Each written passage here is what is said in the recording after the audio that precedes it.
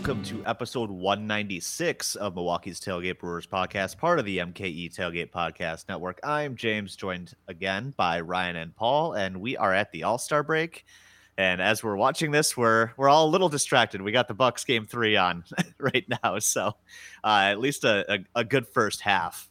So who knows what the second half will bring? But if we start yelling uncontrollably like JR during the Packers podcast, it's because the Bucks are doing something dumb.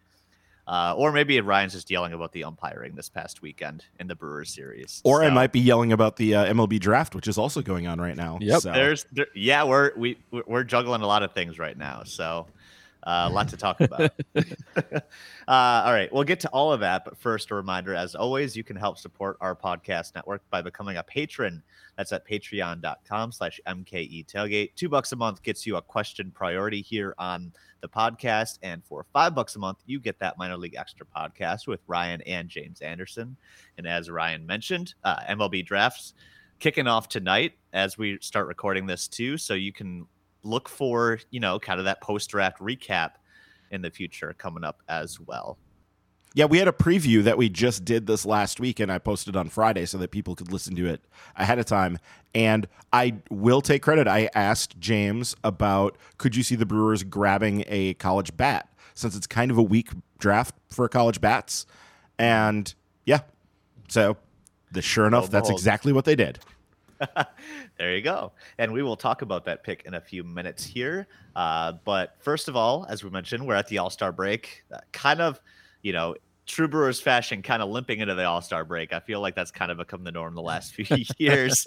Lost 3 of 4 to the Reds over the weekend at AmFam. And as we talked about, it's sort of like a 7-game series. They got 3 with the Reds in Cincinnati right after the All-Star break, which Paul established as dumb and very bad. And correct. Now, exactly. And now that the Brewers lost 3 of the first 4, that cushiony NL Central lead is down to just about 4 games. So that could be a very stress-inducing weekend next weekend if things continue to go awry. But I guess speaking of stress-inducing, Ryan, you said you're prepared to go off on a 45-minute tangent on just the umpires in this past weekend. So not to be, the fans that complain about the umpiring when things go wrong, but dude, this was like historically bad, right? Well, you started with Brian O'Nora on Thursday night, the game they actually did win.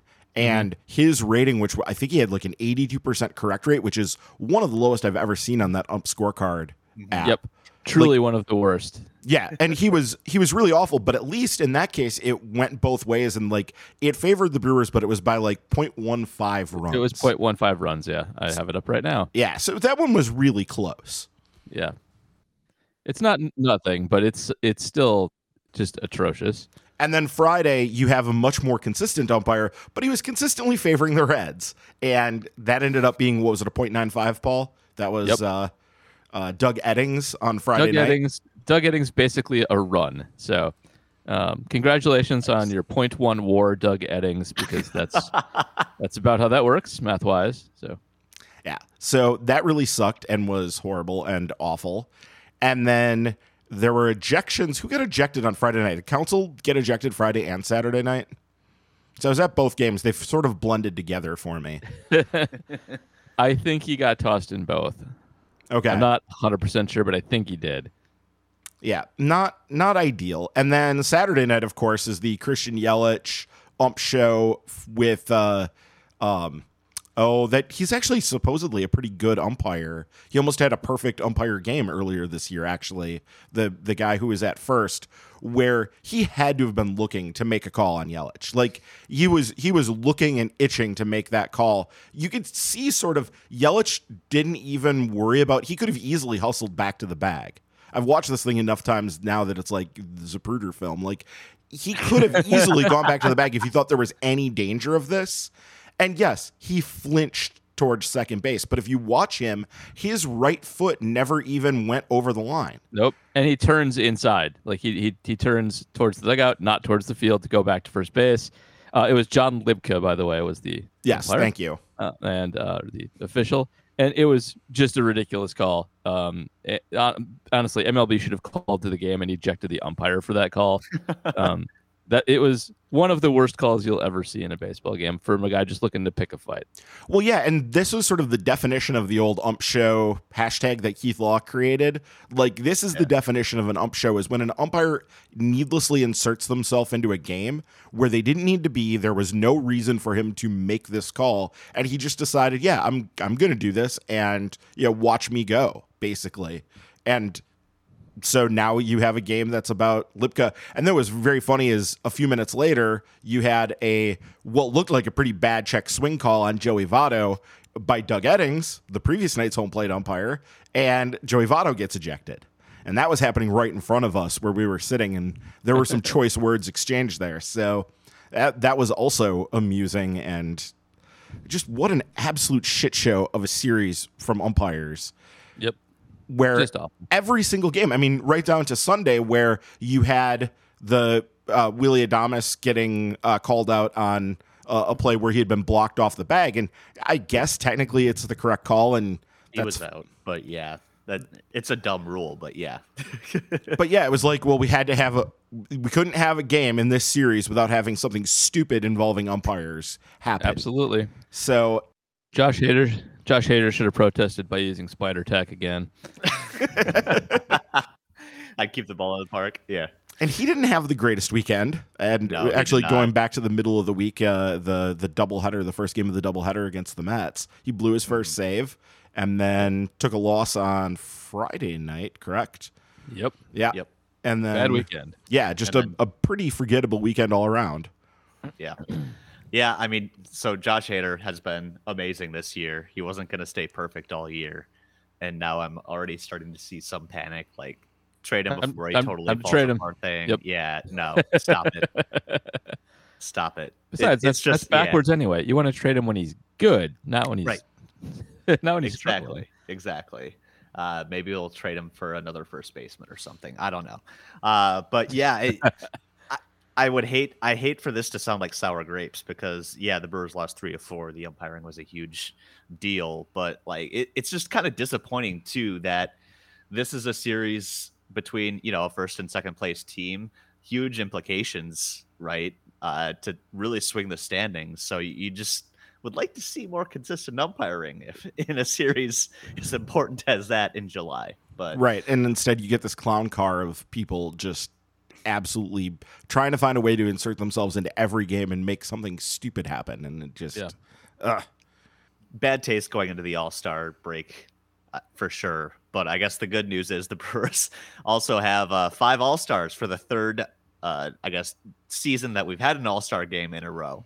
Obviously no All-Star game last year, but Freddie Peralta and Omar Narvaez, we talked about them as a couple of notable snubs last week. They got their due. They got on the roster after, a couple of opt-outs. Freddie got on because Brendan Woodruff pitched Sunday, so he would be ineligible. So a nice little 1-for-1 swap there. And Omar Narvaez makes it, I guess, technically replacing Yadi Molina, right? Because he was picked as a replacement for some reason, even though he's about the 10th best catcher in the National League. But yeah, we're gonna give Ryan. Yeah, we'll give Ryan credit for shaming him into not accepting his nomination there because Ryan kind of went off on Twitter on that. But I guess the end result was good, right, Paul? So there we go.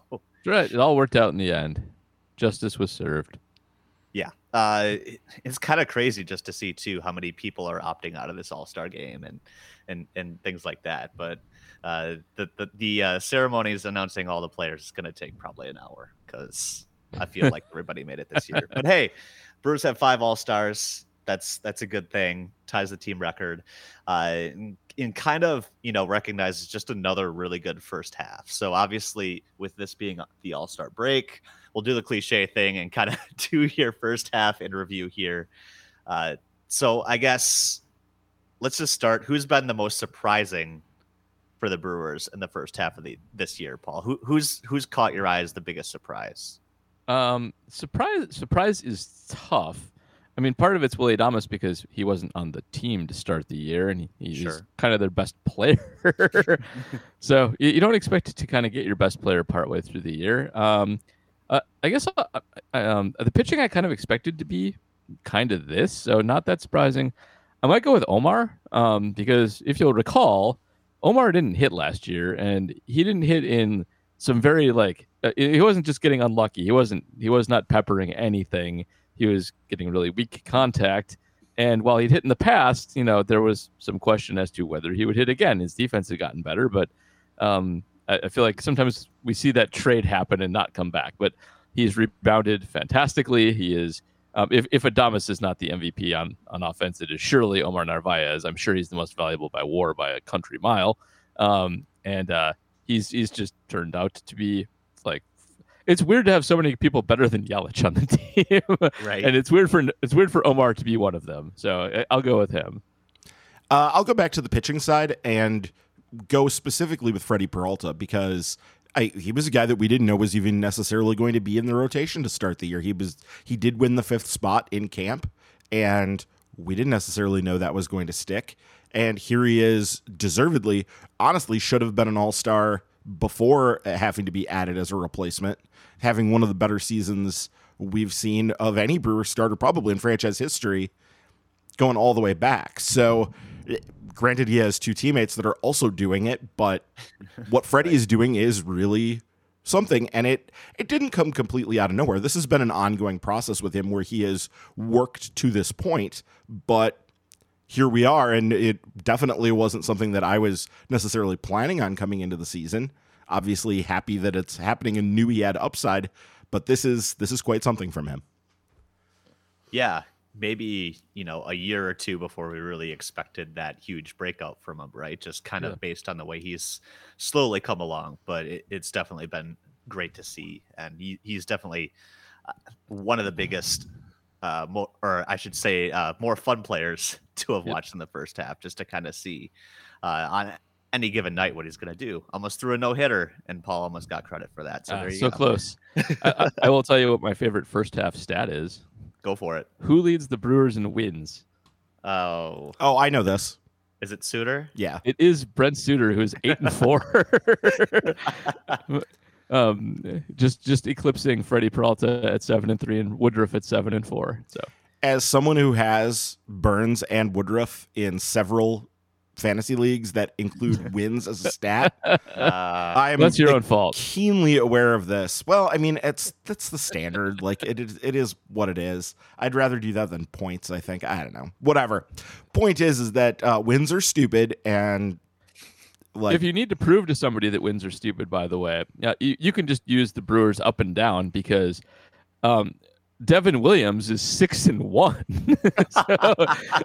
So, he is, by his old timey dumb stats, he looks like one of the best pitchers in baseball. He's 6-1 with a 3.06 ERA. And how many of those are the result of a blown save on his part? Probably, I think quite a few. Yeah, 3 or 4 of them at least. Probably a solid handful. Yeah. Yeah, I just really enjoyed Cubs fans getting upset that Kyle Hendricks didn't get selected for the All-Star game because he's the National League leader in wins. And doesn't that count for anything? Lots of other things too. Home runs allowed, I think. Yes, I believe so. Maybe up there with hits allowed too. But hey, you got the win. So there you go. All right, let's flip this around. Who's been most disappointing, Paul, and why is it Christian Yelich? Oh man, I mean, you got a lot of candidates for this, but I mean, it's probably Yelich. At least he's still getting on base, but I'm getting sick of saying at least he's still getting on base because that's not what we pay him to do. I mean, it's not like he's worthless, but this is not what you want from Christian Yelich. So yeah, it's him. But Keston Hiura is probably the real answer to this because I think we all thought he'd at least bounce back a little bit, and it just hasn't happened. I mean, he's got a 580 OPS. He's one of the worst players in baseball. He looks completely lost, and I think they were counting on him to, have at least an averagey type bounce back, and it just didn't happen. But there's a lot of candidates for disappointment here. Frankly, half the offense is pretty bad, so take your pick on what you want to go with there. Like Jackie Bradley Jr. is actually worse. He has a 43 OPS plus. That was going to be my pick here. Yeah, kind of amazing. So you can go up and down. You got lots of good candidates for disappointment. The Brewers have lots of that. Sorry if I steal too much thunder here, Ryan, but also kind of Devin Williams, and not that he's been bad, but he was completely awesome last year, and he hasn't fallen off. And this happens when you have like the best season ever. You usually regress to something less than that. But I think we kind of thought we had this, the Hader Williams 1-2 punch that was going to be basically lights out forever, and that has not been the case. So. Mm-hmm. Yeah, Williams has been just walking a lot of guys, and he did that somewhat to an extent last year, but yeah, he's also had more of a home run issue. Obviously, I don't think he gave up any home runs last year, and he's giving up, more than 1 per 9 this year. So yeah, that's all of that adds up to him not being great. Though, again, 3.06 ERA is hardly terrible. No, he's okay. Yeah, it's just not the lights out shutdown guy that we were hoping we would see again. But yeah, I think I'll go with Bradley Jr. here. Here is a weird one because of coming off of his down season last year and knowing that there were some issues that needed to be fixed and the personal stuff that's going on. It's just, that one's more difficult. Bradley Jr. has just been really, really bad this year, offensively at least, though providing plenty of value on defense.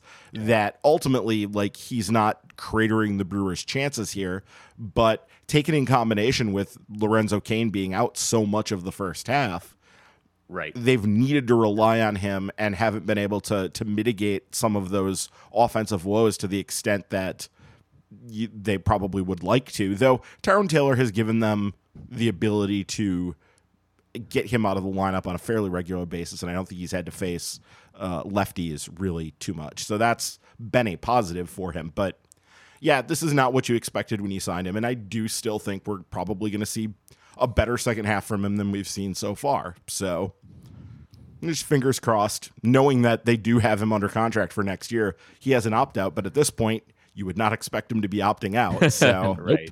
Yeah.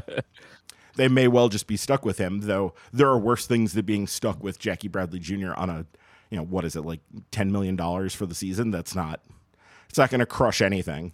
At least he plays defense. You got something there. Right, exactly. Also, for the first half, the most averagey person, the meets expectations. I think I go with maybe Avi's got more home runs than I thought. So it's hard to hit that average spot. Let's see. It's still good. I'll go with Avi Garcia. It's better than average, and it's better than last year. But he's not blowing us away. He's just pretty good. Yeah. All right. So taking it to, I guess, the very best. Paul, you mentioned Willy Adames, probably your team MVP through the first half. Is that your call here? I think I take him over Omar just because they were struggling quite a bit, and he did seem to really jumpstart the offense. He was. I don't think you can understate the significance of that addition, and it really seems to have lit a fire under the team. So Omar maybe has higher WAR. He's good at defense and offense, and he's fantastic. But I think Willie turned everything around. So yeah, I go with him. Yeah, I think it's Brandon Woodruff, and I mean I know that he's also then going to be my first half Cy Young pick or whatever, but. It's Woodruff, I think, has been the most valuable player on the team simply because, so what did he end up pitching today? He was at 107 1/3 coming into today, so that puts him well over 110. He pitched 6 innings today, yeah. And he kind of labored through that, so, but yeah. He did, but still only allowed 1 run. So, right. Yeah, it's when that's your bad start against a pretty good offense, right? Against a team that does put runs on the board at a fairly reasonable clip. When you go 6 innings and give up 1 run and kind of look a little shaky, that just speaks to how impressive a season you're having. And yeah, Woodruff has been the most important horse on this team to date. And they're going to have to find ways to back off of him probably in the second half. They're going to have to work on that. I don't know exactly what that's going to look like. I did mention on the podcast with James this last week that maybe it could be somebody like Ethan Small steps in and gives some of these guys a rest once or twice through the rotation to let them sit on the IL. But they may end up needing that in the second half, though there are more off days coming. The Brewers have sort of built up a backlog of off days at this point since they had these 2 long runs in the first half where they didn't have any off days. So that's they do have that coming to them, and I do like seeing that they have some of that in the dog days because that's always a tough time of the year to get through.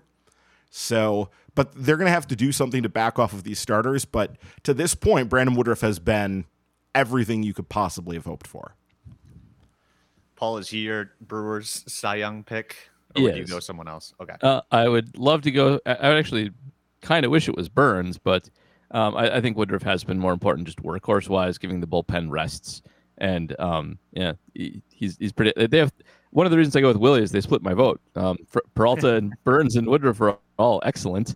But I will also agree with Ryan just because I think he is really a bullpen saver in addition to just being excellent every start.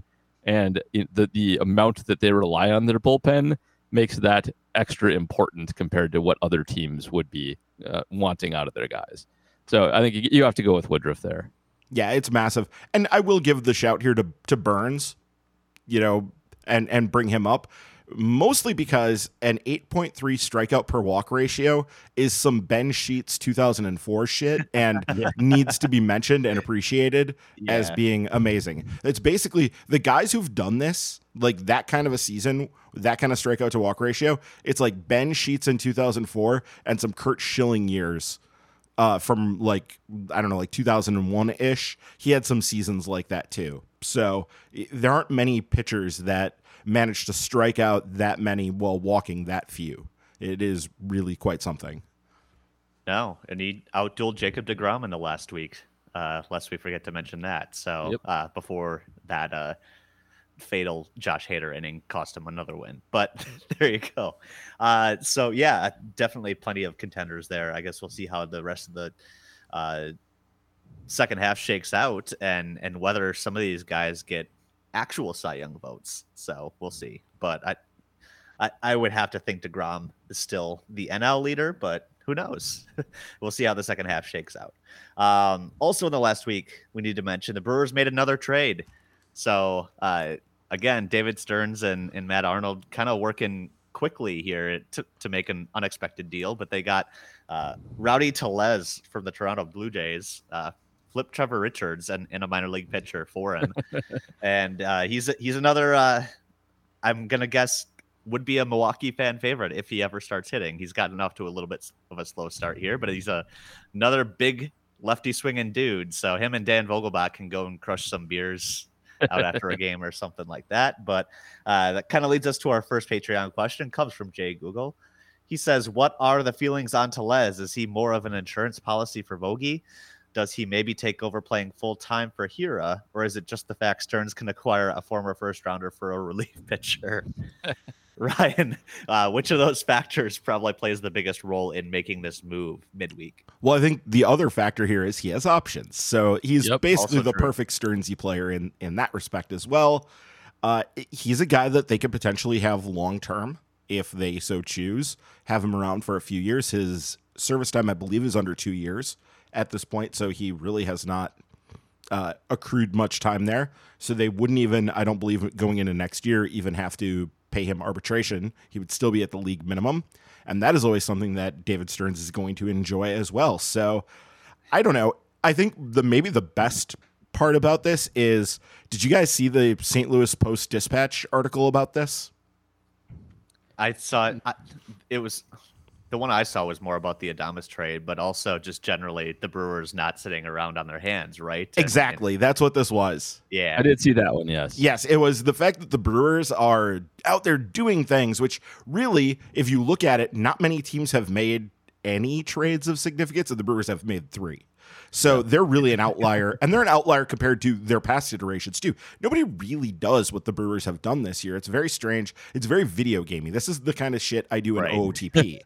Right. I get bored with the team, so I start trading guys off, and yeah, exactly. Oh, I'm the master of the April 10th trade. That's, yeah. You don't have to wait for the trade deadline. The deadline is a deadline. Not the day to make trades. It's not a goal, yes. But usually it takes time for stuff to come together, and also sellers don't necessarily want to sell super early because they want to wait around for a market to develop for their player and not just jump at the first thing that's offered.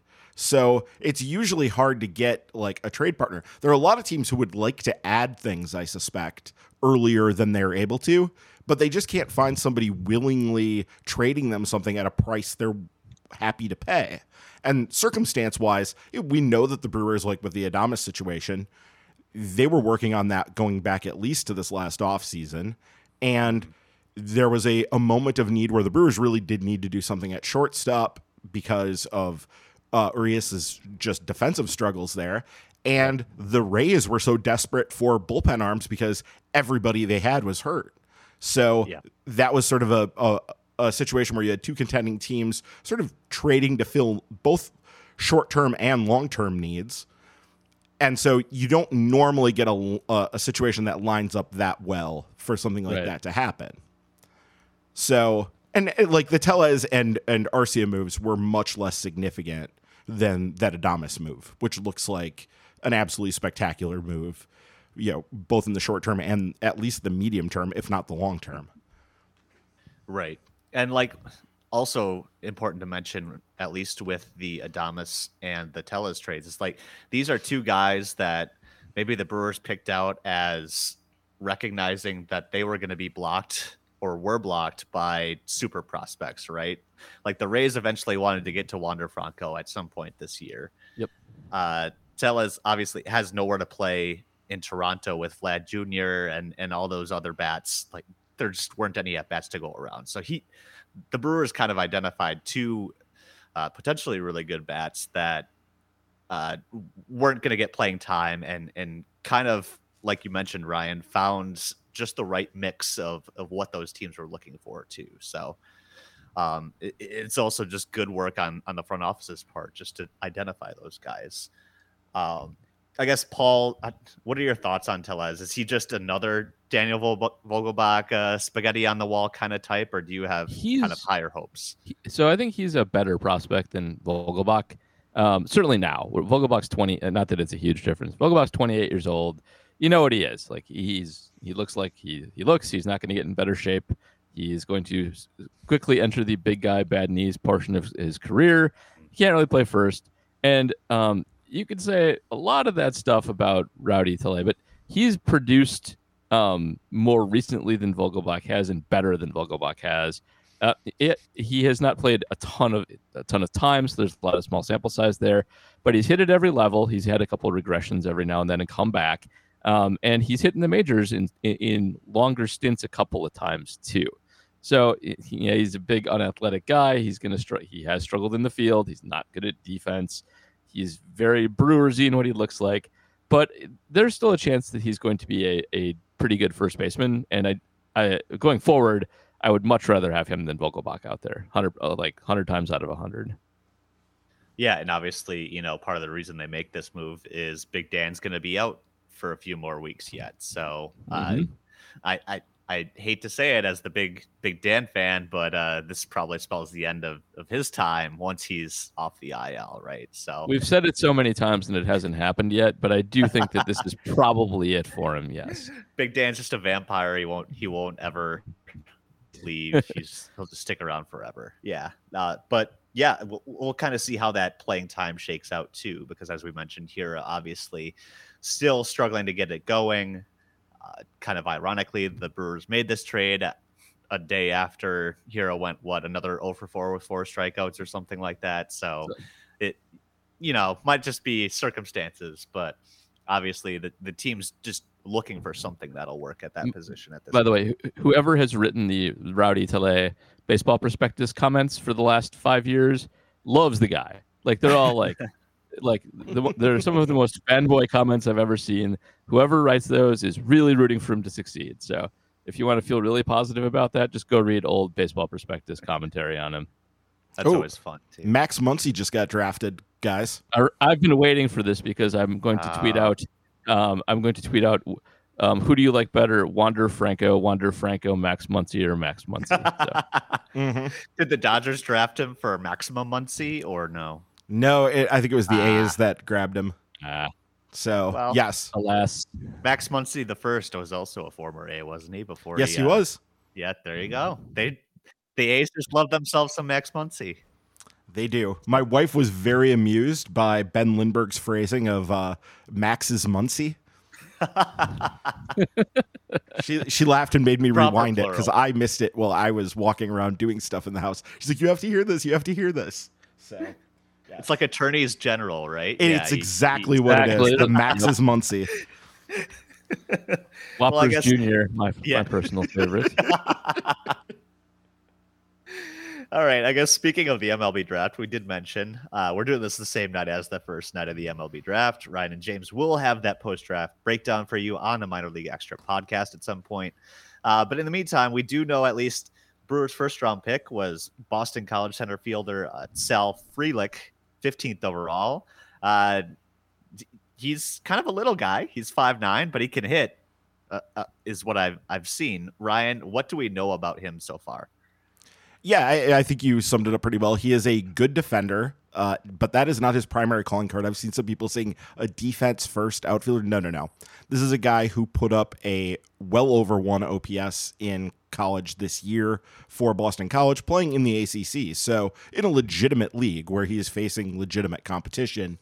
And yeah, the general, I did put this on Twitter, but the general idea for him, where he was ranked in everybody's top talents available overall in this draft, Baseball America ranked him as the 9th best player. Pipeline ranked him 11th. Kelly McDaniel at ESPN had him 11th. Keith Law had him 10th. Eric Longenhagen and Kevin Goldstein at Fangraphs had him 10th. This was a steal that they got. Now, maybe it wasn't the steal people wanted because you did have Khalil Watson falling down and ended up going a couple picks afterward. But as I said on Twitter, you're going to need to watch for what Watson ends up signing for, because there's a good chance that the Marlins have had to reallocate and reshuffle around quite a bit of their draft to make this work. And this isn't about teams being cheap. If the Brewers did this because of money, it's not because they're cheap. The Brewers spend every year up to their cap, basically almost to the penny for what they can spend before they lose next year's draft pick. They've done this basically every year in this new system. It's a matter of MLB has capped the amount of money you can spend before you start losing draft picks, and no team has gone over that cap yet.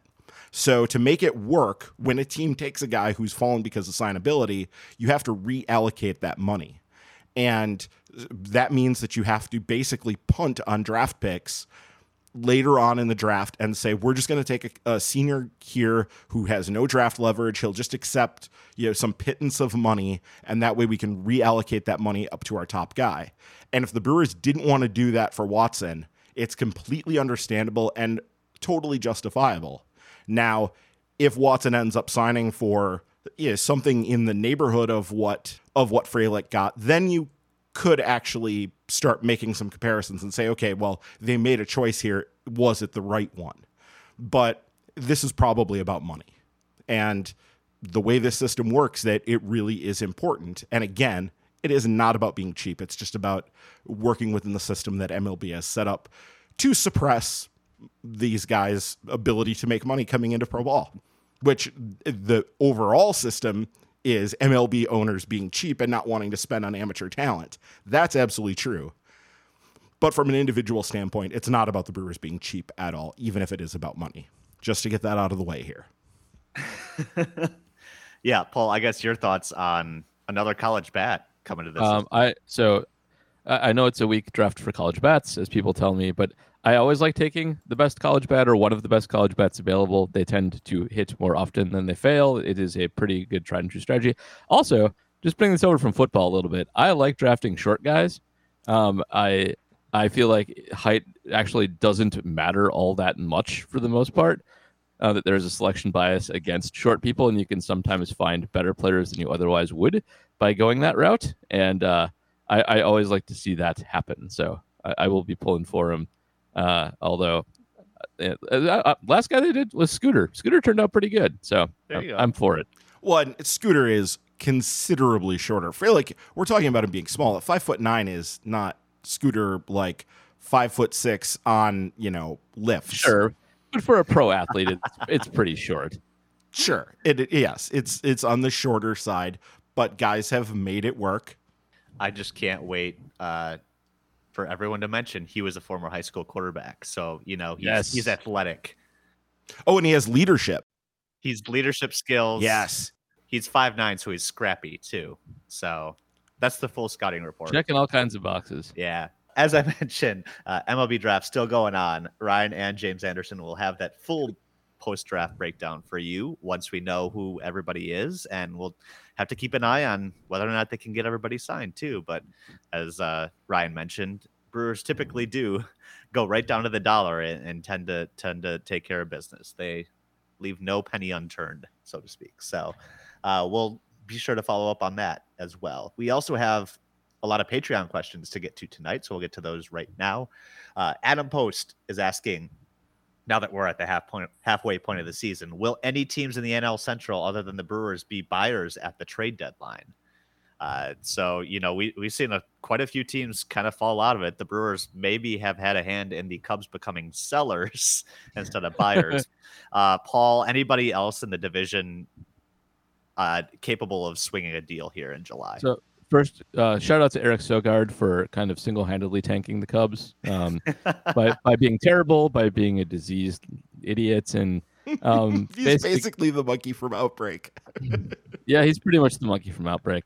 So basically just ended the Cubs' entire dynasty of this generation, because a lot of their guys from the World Series team are still fairly young and under contract, and they've announced they're punting even though they shouldn't. And it's really a lot of Eric Sogard's fault. So kudos to Eric. He's one of the most valuable Brewers this year, even if he's not on the team anymore. Remember that when Chris Bryant's playing third base for the Dodgers next year. Do that. Yes, correct. Anyway. Yeah. Cincinnati's pretty good. And yes, they're slightly outperforming their Pythagorean, but they're not that far back. They're still very much in this race. They're still very much in, the wild card race might be a little stretch, but not completely out of it. So they're close enough that they are more likely to be buyers than sellers at this point, and especially if they can get a couple more over the Brewers to start off the second half. Right. I mean, they got these 7 games to make up a bunch of ground, and they've already done half the job they need to, I think. But I don't think anybody else is going to claw their way back. The Cubs are done, done. And I think the Cardinals are bad enough that they're not going to be able to scrape back into it. And I knock on lots of wood when I say that, because they're, of course, the very Cardinals evil. are Jason. They're never dead. Yeah, exactly. Mm-hmm. And they don't give up easy. I mean, the Cardinals are very much used to trying to stick around, but they come out of the second half with the Giants, and that's not been fun this year. And they got the Cubs a bunch then, and that maybe they can make up some ground there and get back into it. But the Cubs actually are, I think, 6-2 so far against the Cardinals this year. So and then they have the Reds, and so it's not easy. It's not like they have a big run of the Diamondbacks and Rockies to get themselves back into the race. They do not have that. So I think they're toast. I think it's just the Reds and the Brewers game. And honestly, if the Brewers can come out and sweep the Reds, they can maybe end everybody. Yeah, I think what the Cardinals are likely to do is a little bit of shuffling, kind of like a buying and selling sort of thing at the same time, to maybe think of how the Brewers last year, remember, sold off David Phelps, and then they really didn't add too many players. I'm trying to think of recent examples of this where teams sort of shuffled their roster a little bit. I guess think maybe what the Reds did, not last year, but the year before, where they added Bauer, but also were getting rid of some guys as well. I could see the Cardinals kind of shuffling and saying, this isn't necessarily about trying to compete this year, though we're still going to try, but it's about setting philosophy. Yeah, well, it's also about setting themselves up for next year, if there's a season, to potentially be good. Because right now, the big problem the Cardinals have is they have an entire starting rotation on the IL. So right, it's very hard to deal with that and come through it successfully. So if they can maybe shuffle some things around and put themselves in a position to make a run in the second half as some of these guys come back, that could be something that they look to do, but they're not going to do it at the expense of trading significant pieces for rentals, if that makes sense. If they add players, it's going to be adding them more for the long term than the short term. And unlike the Cubs, the Cardinals have already gotten their Arizona and Colorado games out of the way.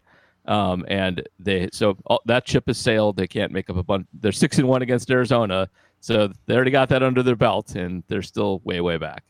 Unlike the Cubs, who have yet to play those teams. So they could have a little second half run still in them, but they seem like they want to sell. So why compete when you can trade away expensive players and make some more money, and just let your cool Wrigleyville real estate money roll in. Yep, that real estate baronship is what they're after.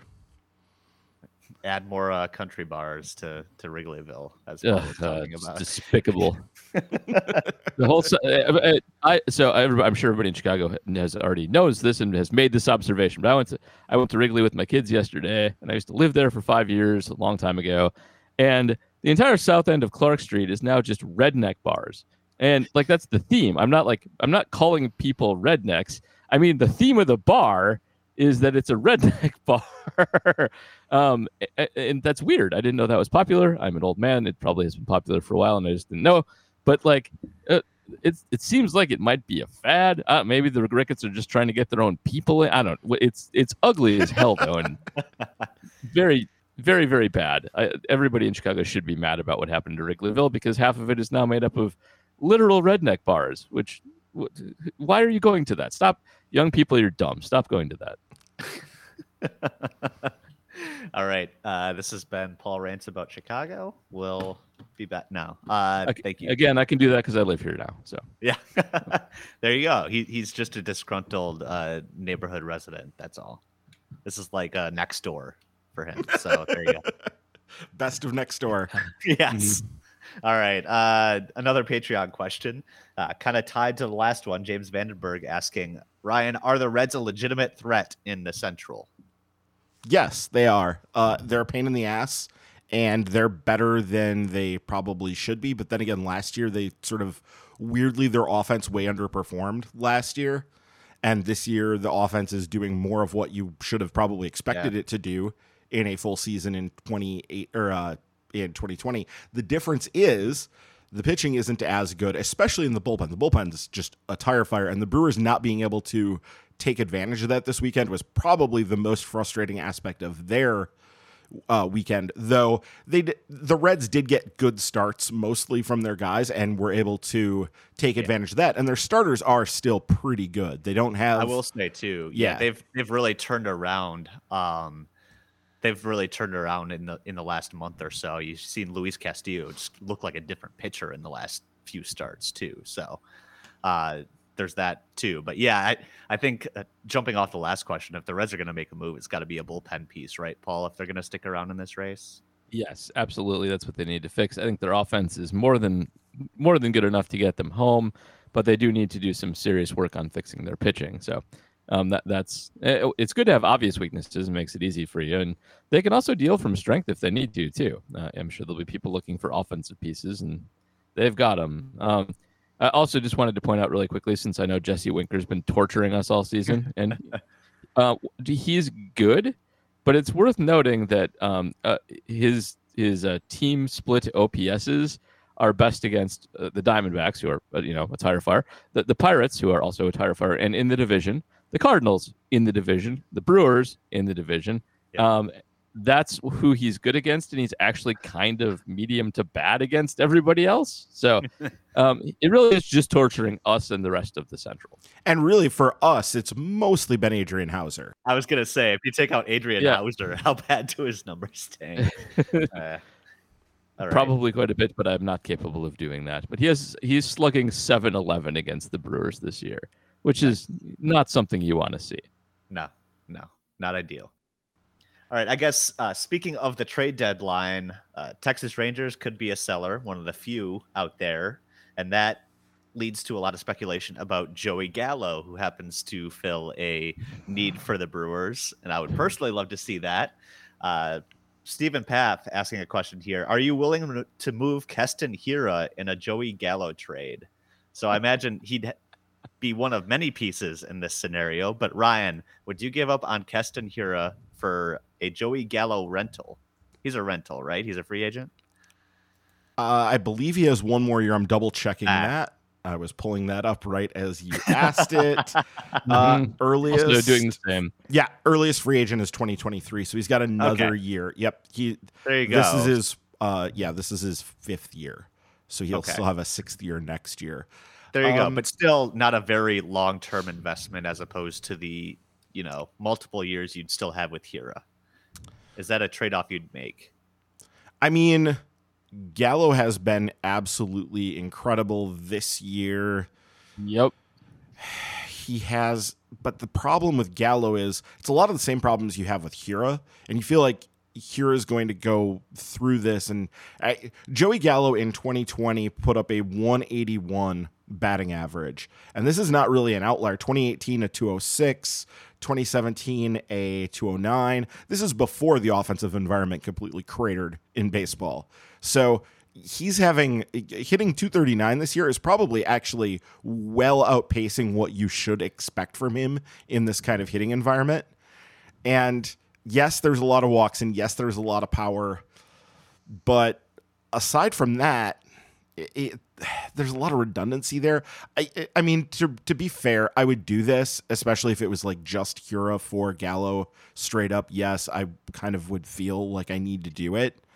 But I also don't feel like the Rangers are going to do it. So probably not. Yeah, it would depend what else is going on in this sort of a transaction. And yeah, I don't know. It's a tricky one because Gallo is he's an exciting player, but he's also a pretty deeply flawed player as well. If you want somebody who's not going to strike out a ton, yeah, that's not Joey Gallo either. So, he has already had 108 strikeouts this year, though he is also leading the American League in walks with 72. He sure does. So he's deeply flawed, but he is actually fairly consistent. He's put up OPS plus is over 100 for 4 of the last 5 years, and it was only 2020, which was a stupid year that he didn't. He walks a lot. He's walking an absurd amount this year, but he's really your prototypical 3 true outcomes guy at this point. He's very Adam Dunny. He's very, that kind of player.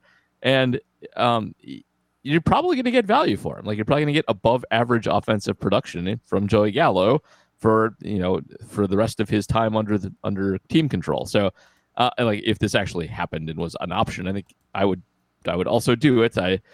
Keston may very well bounce back and be a really good player, but keep in mind he also might not. And even if he does, he was really projected to provide the most value as a second baseman, and he's not playing that anymore. His bat was always going to be a bit of a stretch at first, even in a best case scenario. And I don't know if I want to count on Keston's best case scenario to get me to essentially what Joey Gallo is. So I do that trade for 2 years of Joey Gallo in a heartbeat. Yeah, and I'm looking at it now a little bit more closely, checking out FanGraphs. Defensively, he isn't quite the huge down that I thought he was. He actually had positive defensive values in both 19 and 20. He's a little bit underwater this year, just about a run to the negative side, but that's very doable. He's nowhere near Prince Fielder hemorrhaging value defensively. So yeah, I would do it. I kind of hate it, but I would have to do it. I like Joey Gallo. He's fun. I wouldn't even hate it. I would at least sell it that way. This offense needs more fun players. I'm for fun as well. He'd probably break a scoreboard light at some point, and we all need that back in our lives. There you go. Probably haven't had that since Prince. So, all right. Jesse Gennigan has another question. He says, in the honor of the weird thing the Brewers did today, where current and former players, as well as media personalities, were serving beer before the game, which current or former Brewers player would you most want to get a beer with, and why is it Rob Deer? Paul, which brewer would you want? I don't want to go first. So here's the thing: I don't follow any athletes on Twitter. I don't want to talk to any of them. Because I write about I hate when people snitch tag me on Twitter so much. Like I say negative things about players all the time. And I never want to be in a position where I'm compromised from being able to do so. So I really don't view them that way as celebrities at all. I'm a bad person. I would be a good front office person. I view them as cogs in a machine. I'm frankly kind of evil that way. And I mean, it's just true. I cut through, I do numbers, and I get yelled at occasionally when people find out I said so. And also, baseball players are often you think you know them, but you don't. A lot of them are huge weirdos. I guess Lorenzo Cain seems nice, so because he seems nice, but maybe he's not. I don't know. But a lot of athletes are weird people, and they don't want to talk to you or me, and so that would just be awkward. I'm not interested. My answer is none, but Lorenzo Cain if I have to. So I'm going to go with a guy who actually showed up on tonight's. When you're done, I have to change my answer. Sorry. You go first, then I go. Okay. Okay.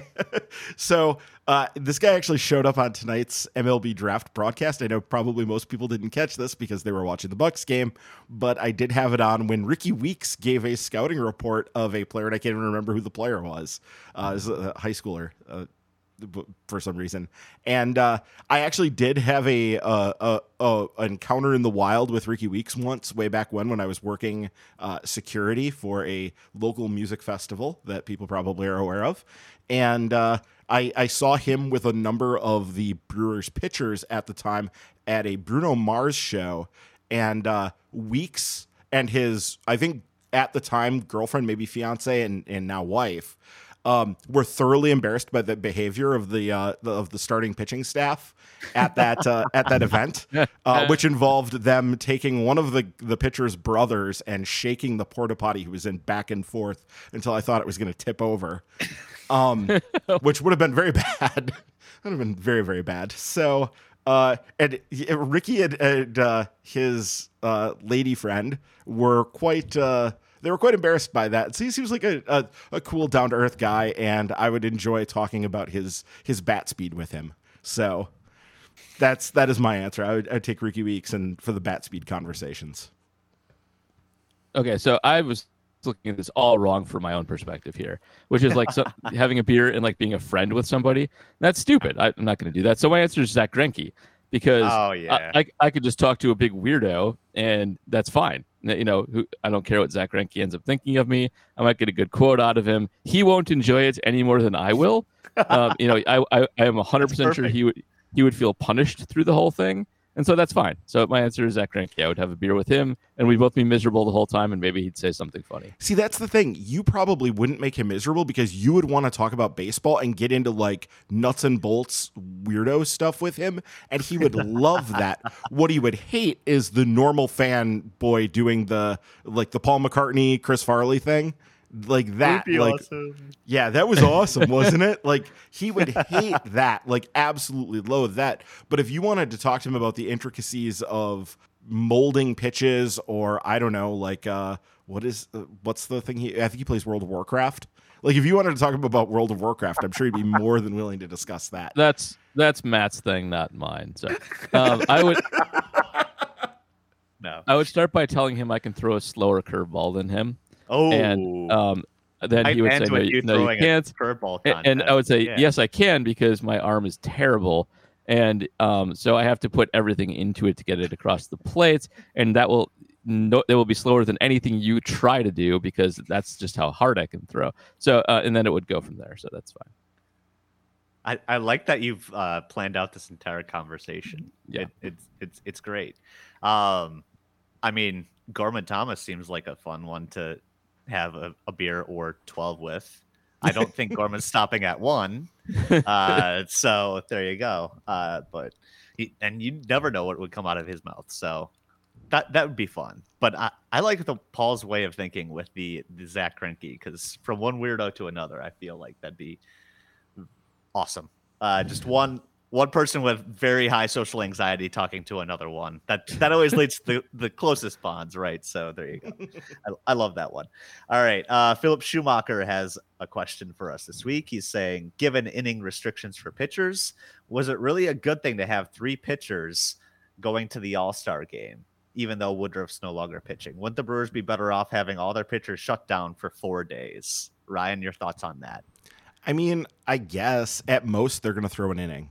So you're going to get an inning of Corbin Burns. You're going to get an inning of Freddie Peralta. And honestly, this is probably like very near their throw day anyway for those guys. It's not like you're significantly adding to the number of total innings that they're going to throw. That's not a consequence. Maybe it would be better to give them the rest, but like I said, I don't even know necessarily that they would take a complete rest. They'd probably throw side sessions or whatever to stay fresh and stay ready to go, because I assume, do we know what it's going to look like coming out of the All-Star break? Are they going to start with Woodruff right away out of the break on Friday? I have not looked that far ahead. We know it, but I assume they will do that. Yeah, maybe it would be Burns on Friday instead, and then push Woodruff back a little bit since he just went on Sunday, and that would have him going on 4 days rest. And they have been trying to avoid that. So yeah, no starters announced yet for the Brewers as of Sunday night for this weekend. So okay. But yeah, I don't think it's a big factor. I think that especially anybody who's in their first run through of this, which would be Freddie and Burns, let the guys go, have fun. This is like a big part of why you get into playing baseball in the first place, is to do things like make an all-star team and pitch in that spotlight. Like for Woodruff, who's done it before, and for Josh Hader, it's a little bit more old hat, but let the kids have fun. Yeah. So the correct answer is it's best to have no all-stars. I mean, it means it means your team was bad. So I guess the best thing is for your team to be good but still have no all-stars, because it's best if they can just do what they normally do. Baseball players are creatures of habit, and if they can, stay at their houses and do their normal workouts and eat their normal food and not get on airplanes, that's the ideal situation, because the All-Star game doesn't matter at all. It's just a fun exhibition that can end in a tie because the commissioner's a moron, and that's all it is. So the ideal situation is that you never want anybody to go to the All-Star game. And all of you people who vote for the Brewers online when they're the last ones to make it, you're actively hurting your team by doing that. So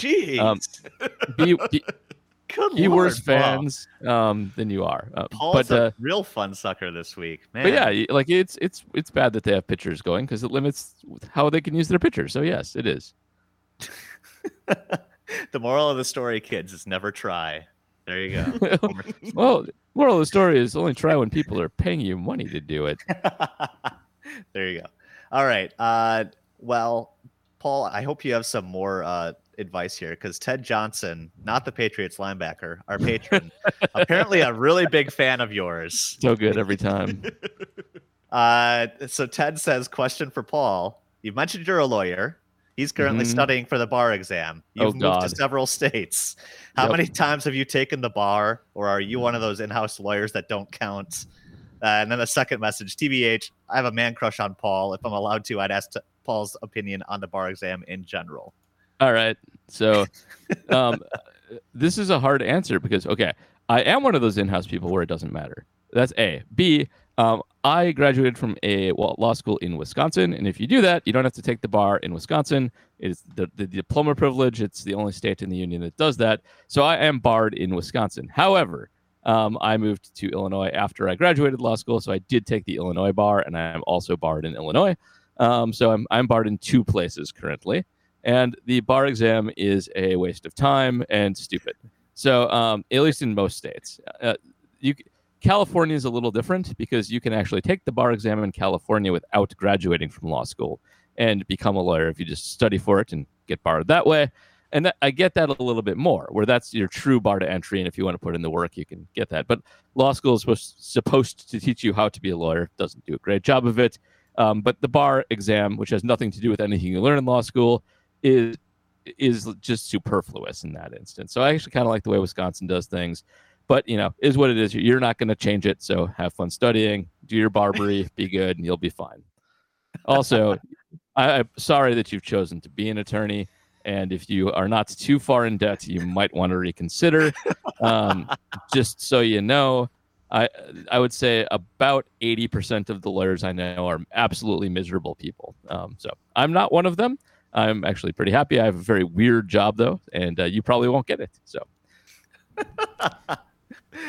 Dream big, kids. So I do want to shout out Ted Johnson here. We did not have a new patron this month, but Ted did the boost up to go from 2 to 5, so that he is now a ball and glove level supporter of the podcast. So I wanted to make sure. That was the thing last week where I was hemming and hawing and wasn't sure whether or not we had a new patron or not.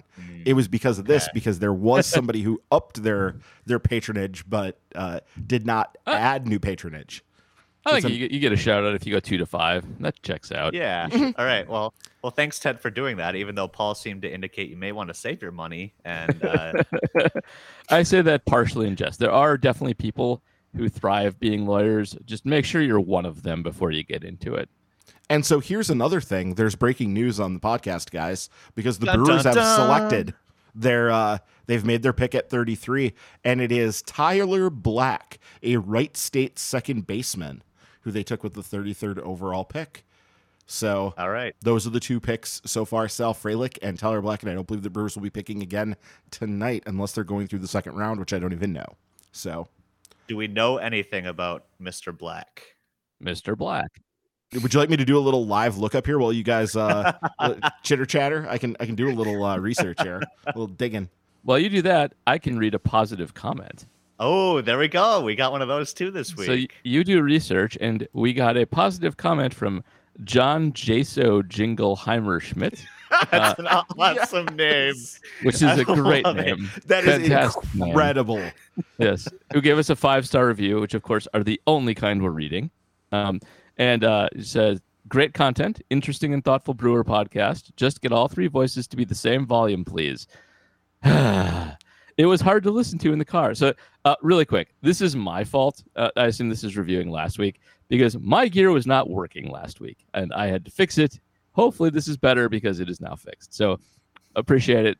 Also, please stop saying right after every other sentence. I love that you gave a 5-star review and then criticized us. Very savvy, because I actually don't care about the content of it. I just want the 5 stars. So kudos to you for doing that. And I will, I'm a man of my word. I will read it if you leave us a 5-star review on Apple Podcasts. And I'm not going to stop saying right after every other sentence because it's just a tick. I'm surprised you didn't call me out for random coughing and going all the time, because that's what ticks me off about my own voice. But, we'll work on it. Well, I take a lot of that out. That comes out in post-prod a lot. Not all of it, but a lot of it. You get a lot of it, but there's still plenty. Anyway, thanks, John Jaso. Jingleheimer Schmitz. Are we sure that's not Steve Garshinsky complaining about the audio levels? Oh, yeah. You know what? That's got to be a burner, Steve. That has to be. Because you're absolutely right. I should have caught on to that.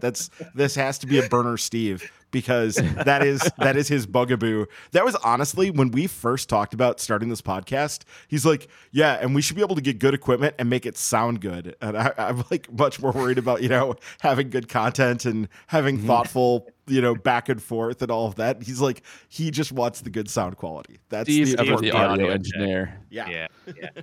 It's an occupational hazard. So I do have some information on Tyler Black. I can tell you this right now from Baseball America. He was ranked their number 82 prospect in this year's draft. So a bunch of people's heads are exploding at that. That really doesn't mean a whole lot. You can relax a little bit. First off, the error bars on this stuff are very wide. And second of all, the Brewers almost certainly have him much higher than what Baseball America does. Sure. He is a 3-sport athlete. Hey, this is the second straight guy who also played hockey. So this is the new market inefficiency, because Frelick was also a hockey player when he was in high school, and Black is as well. So we need to investigate and look into this and see exactly what the deal was. But I think into that on the Minor League Extra podcast, whether hockey skills translate to the baseball field. Yeah. So, yeah. Interesting guy. Wright State, not exactly a hotbed, but it also doesn't really matter in baseball. And he's 6'2". So this is weird. You have the outfielder who's 5'9", and the second baseman who's 6'2". It's very backwards. Very, very backwards. Yep. Yeah, typically don't see that, but as we mentioned, $5 a month gets you that Minor League Extra podcast. You're going to want that just to find out who the heck the Brewers drafted and get scouting reports on their various high school activities. So there you go. That maybe sounded wrong. In the meantime, that'll wrap things up for this week. Also, do not forget to subscribe to us on Apple Podcasts, Spotify, Stitcher, Overcast, Pocket Casts, anywhere you listen to the podcast, hit the subscribe button. And while you're there, please do leave us a review to help other people find us. As Paul mentioned, if it's 5 stars only. 5 stars only, he'll read it. And apparently it can be as critical as you want as long as it's a 5-star review. So, or even a burner account from a former host. Still will read it. Don't care. That'll wrap things up for this week. Please do leave that 5-star review no matter what your burner account status is. In the meantime, enjoy the All-Star break. We will be back next weekend to mark the second half of the season, and hopefully the Brewers can actually beat the Cincinnati Reds. We'll talk to you next week. Have a good one, everybody.